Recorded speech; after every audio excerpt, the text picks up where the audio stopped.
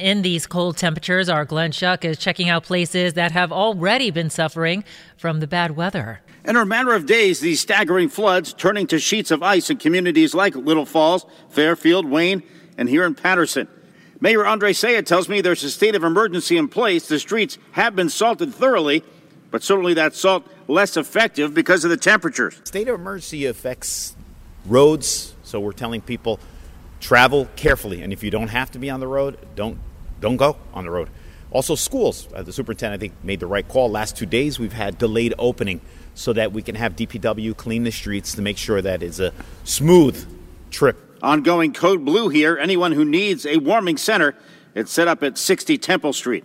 Glenn Schuck, 1010 WINS, 92.3 FM in Patterson. How powerful is Cox Internet? Powerful enough to let your band members in Vegas, Phoenix, and Rhode Island jam like you're all in the same garage. Get Cox Internet powered by fiber with America's fastest download speeds. It's internet built for tomorrow, today. Cox, always building better. Cox Internet is connected to the premises via coaxial connection. Speeds vary and are not guaranteed. Cox terms and other restrictions may apply. Analysis by Ookla Speed Test Intelligence Data. Fixed median download speeds. US Q3 2023.